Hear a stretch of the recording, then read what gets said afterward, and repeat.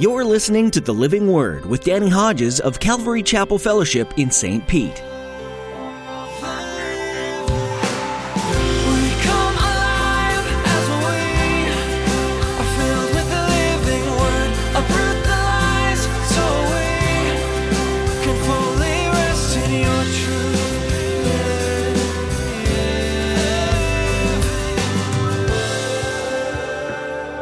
Where are your accusers?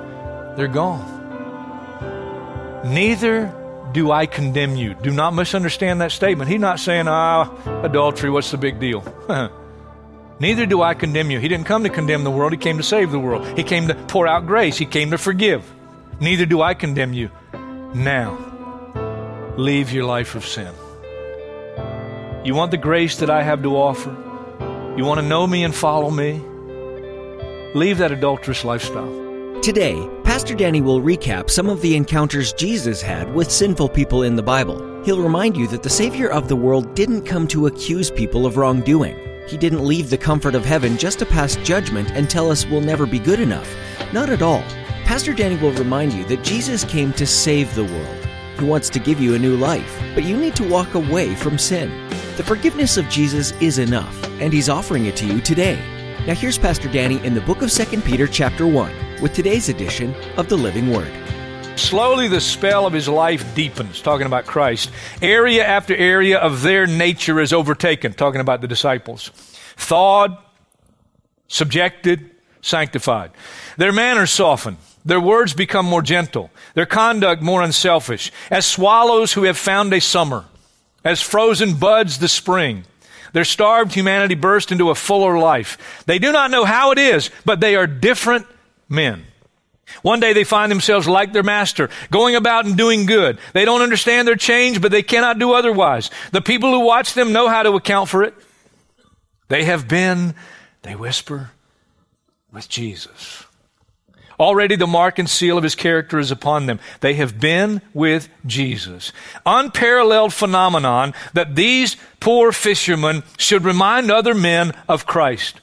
Stupendous victory and mystery of regeneration that mortal men should suggest to the world God. And then near the end, very important. He says, it may have seemed up to this point as if all depended on passivity. Let me now assert with intense conviction that all depends on activity. A religion of effortless adoration may be a religion for an angel, but never for a man. Not in the contemplative, but in the active lies true hope. Not in rapture, but in reality lies true life. Not in the realm of ideals, but among the tangible things is man's sanctification brought about. Resolution, effort, pain, self-crucifixion, agony, all the things already dismissed as futile in themselves must now be restored to office and a tenfold responsibility laid upon them. What is their job? To move the vast inertia of the soul, to place it and keep it where the spiritual forces, talking about the Holy Spirit, will act upon it. It is to rally the forces of the will and keep the surface of the mirror bright, always in position. It is to direct our gaze, our attention to Christ and away from the influence and pull of the world. Amen. That's good stuff. Adding to our faith. And we have responsibility, and heaven has responsibility. And it is no accident that the first virtue listed in 2 Peter chapter 1 to add to my faith is this one right here. Well, let me go back a minute. I'm old enough now, I'm allowed to do these things. I forgot one little thing. So before we go on, let's say this one together. Come on with me. Everybody say it together. But we all, with unveiled face, beholding as in a mirror the glory of the Lord, are being transformed into His image from glory to glory, just as by the Spirit of the Lord. Real simple little verse from Galatians says this: since we live by the Spirit, let us keep in step with the Spirit. It's a work that God does, but it requires my cooperation. Let me tell you very quickly. First king of Israel, 1 Samuel tells the story. Spirit of God comes on Saul, King Saul. And it says he was changed into a different person. But if you continue to read the story, he didn't keep in step with the Spirit. He became self-centered. He set up a monument in his own honor, And he did not grow. As a matter of fact, he went the wrong direction, not the right direction. And his life ended tragically. He never grew because he never cooperated with what the Spirit wanted to do in his life. Now, first, virtue, to add to my faith. No accident, this is the first one, is goodness. And the best definition of what that Greek word means is simply this. It is moral excellence. Moral excellence. 2 Corinthians chapter 7, verse 1 says this, since we have these promises, dear friends, let us purify ourselves from everything that contaminates body and spirit, perfecting holiness out of reverence for God. Let me read you the context of that one verse. 2 Corinthians chapter 7, and the verses that lead up to this verse, here they go. Do not be yoked together with unbelievers. For what do righteousness and wickedness have in common? Or what fellowship can light have with darkness? What harmony is there between Christ and Belial? What does a believer have in common with an unbeliever? What agreement is there between the temple of God and idols? For we are the temple of the living God. As God has said, I will live with them and walk among them, and I will be their God, and they will be my people. Therefore, come out from among them and be separate, says the Lord. Touch no unclean thing, and I'll receive you. I'll be a father to you, and you'll be my sons and daughters, says the Lord Almighty. Since we have these promises, let us purify ourselves. Moral excellence.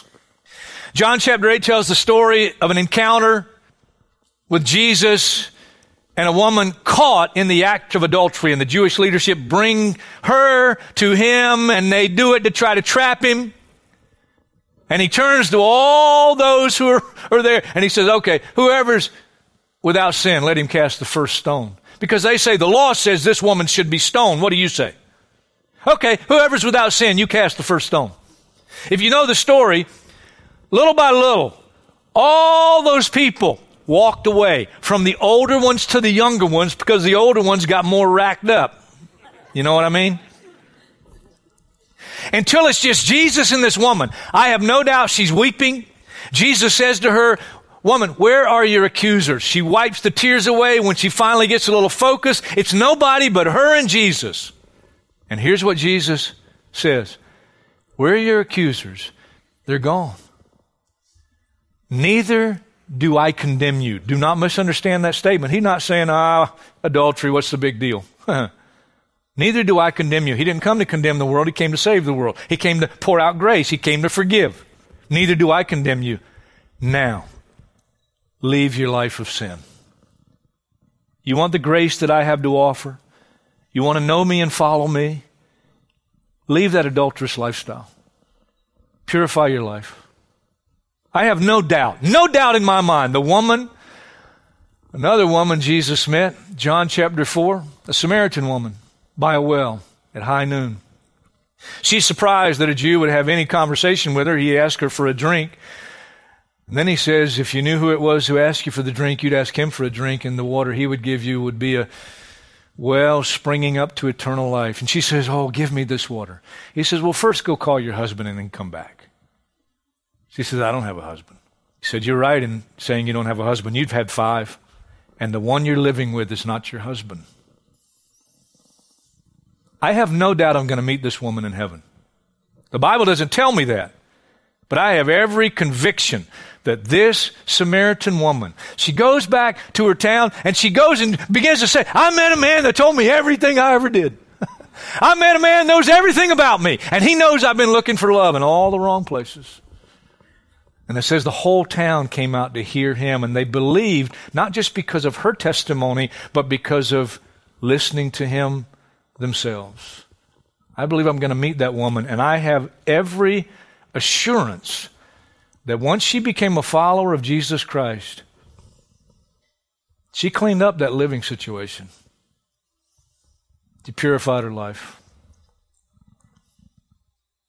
I have no idea what it was that opened the door for a woman named Mary Magdalene to be possessed by 7 demons.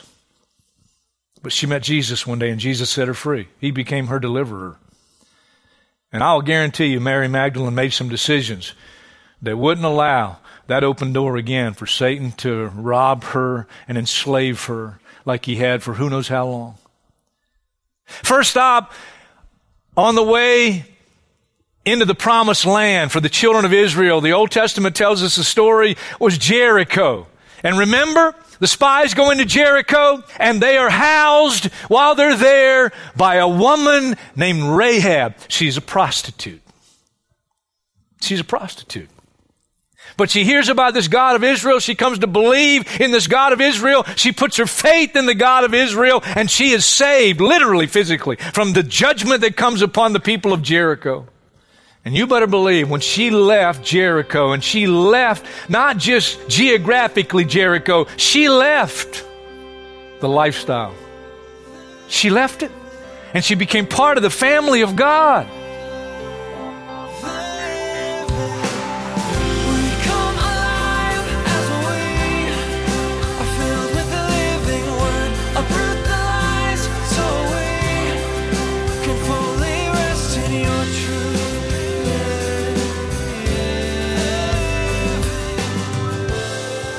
The Apostle Peter's first letter encouraged the lives of believers spread far and wide, forced from their home due to their devotion to Jesus.